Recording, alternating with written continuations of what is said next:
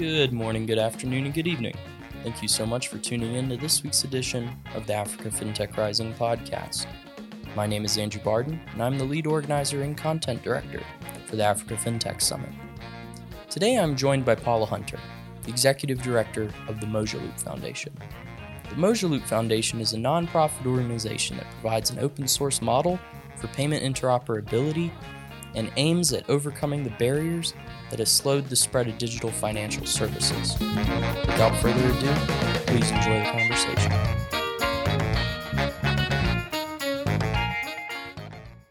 Paula, thank you so much for joining me on the podcast today. My pleasure to be here. Now, for our listeners who may not know what Mojaloop does, could you please give us a brief introduction? Sure. The Mojaloop Foundation is a nonprofit organization that is the steward of the Mojaloop open source project. And the Mojaloop open source project is really a blueprint for deploying interoperable payments platforms. So it's developed as an open source project. It's freely available to all to deploy and enhance. And at the end of the day, our real focus is to increase in financial inclusion. So by making Mojaloop freely available to the marketplace, we believe more folks can deploy it and offer it out to their citizens across the world. Now, I find the concept of open source software as opposed to, generally within our industry, the vast majority of players are utilizing proprietary software. What advantages does open source bring for organizations, institutions, or central banks using your technology? So open source has evolved quite a bit over the last 2 decades. There's quite a few solutions out there and projects that are readily available and used around the globe. And basically what they take advantage of is 2 things. First of all, open source licensing, which makes the code available to all freely, which allows an entity to deploy quickly and with fewer cost barriers. But equally important is that community development model, which allows developers from a wider range of skills and focus areas to come together, prioritize what needs to be done to improve and enhance the code base, and iterate. So we have a community that spans 45 countries right now. We meet multiple times a year. We sit down, we look at our product roadmap and say, what are the gaps? What are the enhancements? What are the customers asking for? And we iterate and get volunteers from within the community to enhance and maintain that code. And what that means is a central bank isn't writing a check to a vendor every time they want to see a feature and enhancement to the code base. They can be part of the community. They can make their requirements known. They're likely to have other central banks asking for similar features. And then collectively, as a unit, the community decides, okay, what priorities do we have for our next iteration of development? And so having that community-driven approach, it really improves the innovation cycle because you have many hands working on the code base. And again, it delivers flexibility to the consumer, the bank, if you will, because they can get the software on their own, but they can work with vendors, solution providers, systems integrators to help them optimize and tune the implementation for their specific needs.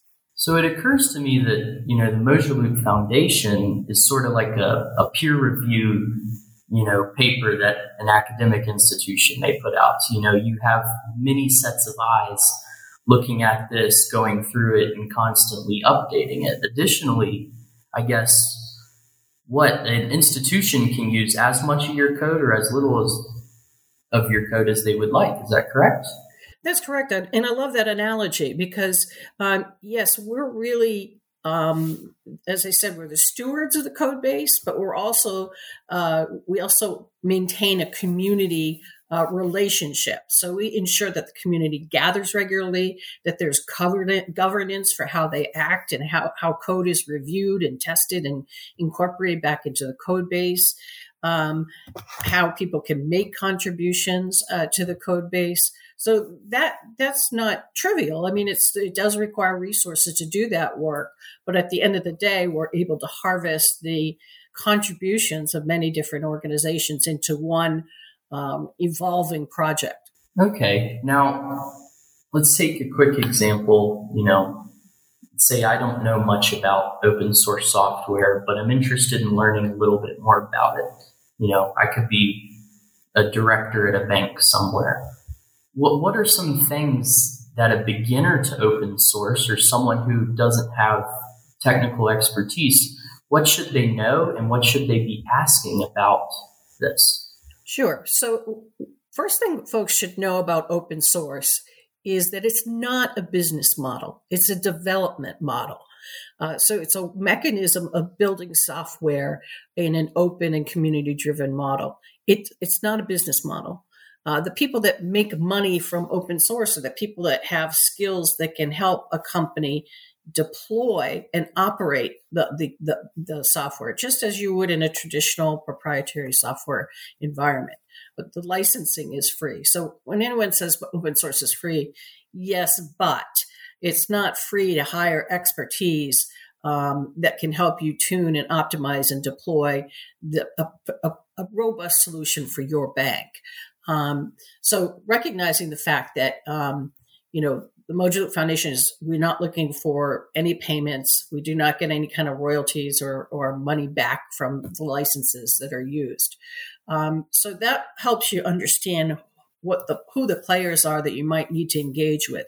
What systems integrators or service providers in my region are skilled in deploying payment solutions in the context of Mojaloop? Have they taken training? Have they gone to the training courses that the Mojaloop Foundation offers? And a lot of open source projects have some type of training model to ensure that not just the developers, but the people that want to deploy the open source technology are properly trained. Another thing to be aware of the licensing models. There's a lot of different licenses out there for open source software. There are a couple of entities out there that have vetted the most popular open source licenses. We chose to license with the Apache Software Foundation license. It's permissive, it's commercially flexible, it's very widely adopted worldwide, and offers protections for both authors and users. And so there's a lot of information available about the different licenses and the pros and cons of them. The other thing would be if you really want to start getting to know more about a particular open source project, get involved with the community. Like I said, we meet regularly, at least 3 or 4 times a year, sometimes face-to-face in Africa. Other times we do it virtually. But it's a way for you to observe who are the players, what kind of expertise do they bring to the project, who might I want to tap into because they're in my country or a neighboring country and they might be able to help me with this decision. And then also start learning about platforms and tools. Probably one of the most popular platforms for open source is GitHub. We use GitHub as the repository for open source code and tools and documentation and such. So you don't necessarily have to dive into all of that, but become familiar with them. And then if you have, if you're a manager of an IT department, you might want to have some of your staff start exploring some of those tools and platforms and getting to know the community. Because again, we're very transparent, but our meetings are open and free. Anyone can attend them. So if you're a customer and you're thinking about Mojaloop or an open source product, not even any open source product, you should be able to have free and unfettered access to the community, to the code base, to the documentation, so that you can really evaluate whether or not only the code meets your needs, the solution, but is it a vibrant, well-governed community? Do they have systems and process in place to test and secure the software? It's a little bit of a learning curve, but there are solution providers out there that can help walk you through that as well. Okay, now I know there are a few specific use cases where Mojaloop's reference model is especially applicable. Can we dive into those a little bit? Sure. Probably the two most widely acknowledged use cases are peer-to-peer and G2P, person-to-person and government-to-person payments. So P2P, I want to send my sister money across the street, across the country, across the world. I want to pay someone for goods or services, and we both have peer-to-peer accounts. I'm a government entity. I want to disperse aid payments or tax refunds or other types of government disbursements. Those are use cases that we are keen to deliver. Merchant payments. In a lot of cases, you see merchants right now. They might have 5, 6, 7 card readers in their shop. That's an expense to them. We'd like to reduce the complexity of merchant payments. Use a simple QR code for payments. That'd be great.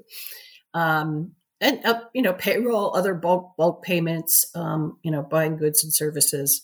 Those are all the basic payment scenarios that so many are still left underserved. Because they don't have bank accounts. And right now, in a lot of cases, the barriers to entry into using these type of digital technologies is having a bank account. In many of these cases, you don't have to have a bank account. You can use your mobile phone. You can have a wallet. And it doesn't even have to be a high-end smartphone. It could be a feature phone. Okay, now let's say that I'm the director of a regional bank in, for example, Lubumbashi, DRC.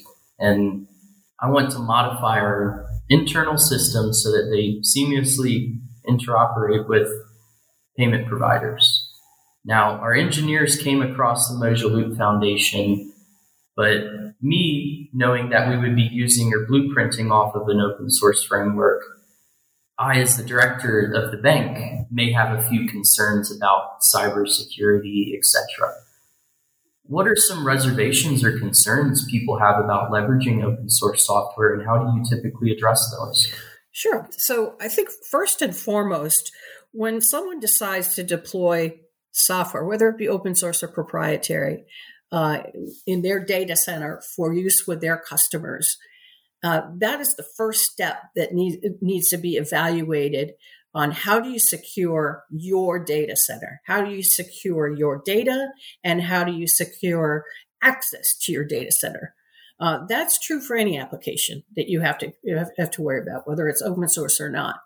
With regard to Mojaloop, what we do is make sure, that we have a very transparent process by which code is reviewed, evaluated, and accepted into the code base. So it goes through rigorous security and testing review before we say, yes, this code is sound and can be part of our code base. We have we welcome independent audits and assessments of the security of the software. We have very strong community support. So if we believe that there's an issue that needs to be addressed, we can have a very rapid response to any security threats because the community coalesce and just jump on it and knock it back very quickly, versus a proprietary company that's only got the benefit of their own staff. We have the benefit of a community that knows the code base and can help lock down any issues that might arise. That community also brings a diverse set of expertise within the developer community. So they have different perspectives on what cybersecurity threats might be arising. And so we just feel that that community approach allows us to mitigate issues more quickly, but also avoid them in the first place because we have the expertise of many different skilled developers.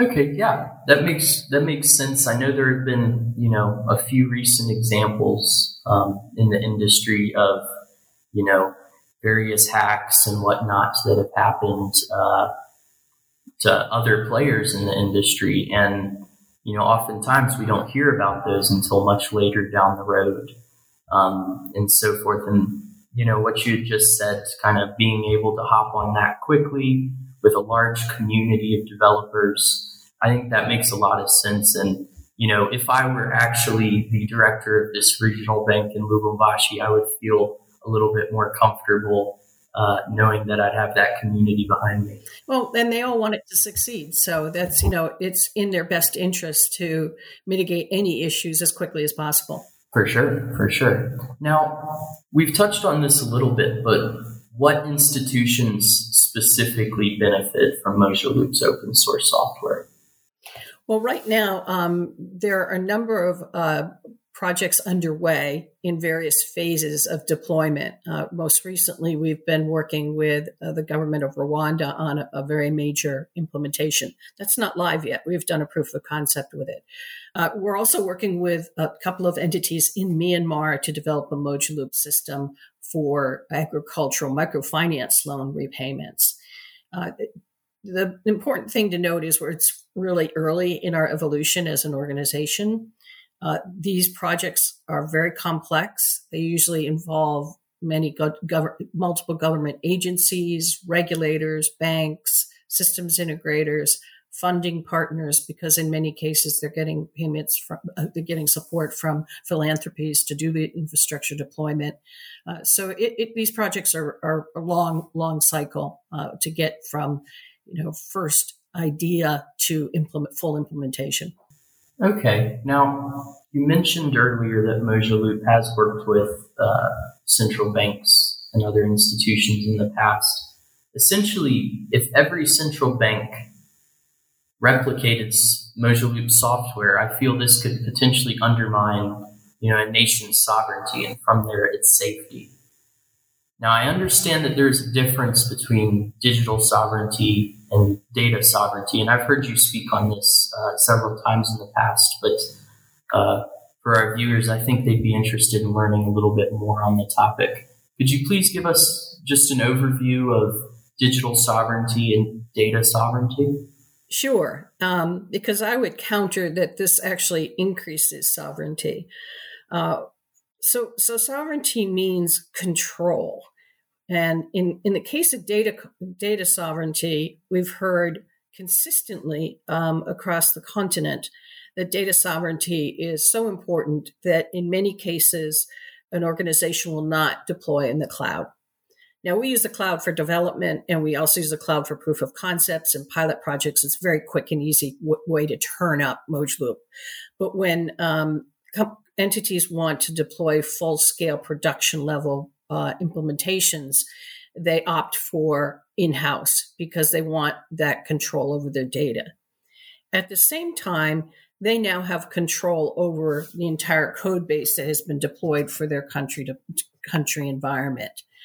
So replicating it across multiple countries doesn't diminish the individual country's control over their instance. And in fact, what it does is gives them more flexibility over time. If they want new features, enhancements, maintenance to the code base, they can go out to this robust community and say, anyone want to do this work for me? Or is anyone doing this type of work for another bank? And we don't want to recreate the wheel. And that code can be contributed back into the main core branch of the code. And then we can bring it down to our environment. So that becomes a very virtuous circle where the different banks are coming up with use cases or examples or features that they want. They don't want to pay for them if they don't have to. And if other banks need it as well, then the community can come together and say, yes, we're going to all gather around this one issue or this one feature, get it done very quickly and roll it out to everyone else. And then the banks can deploy it.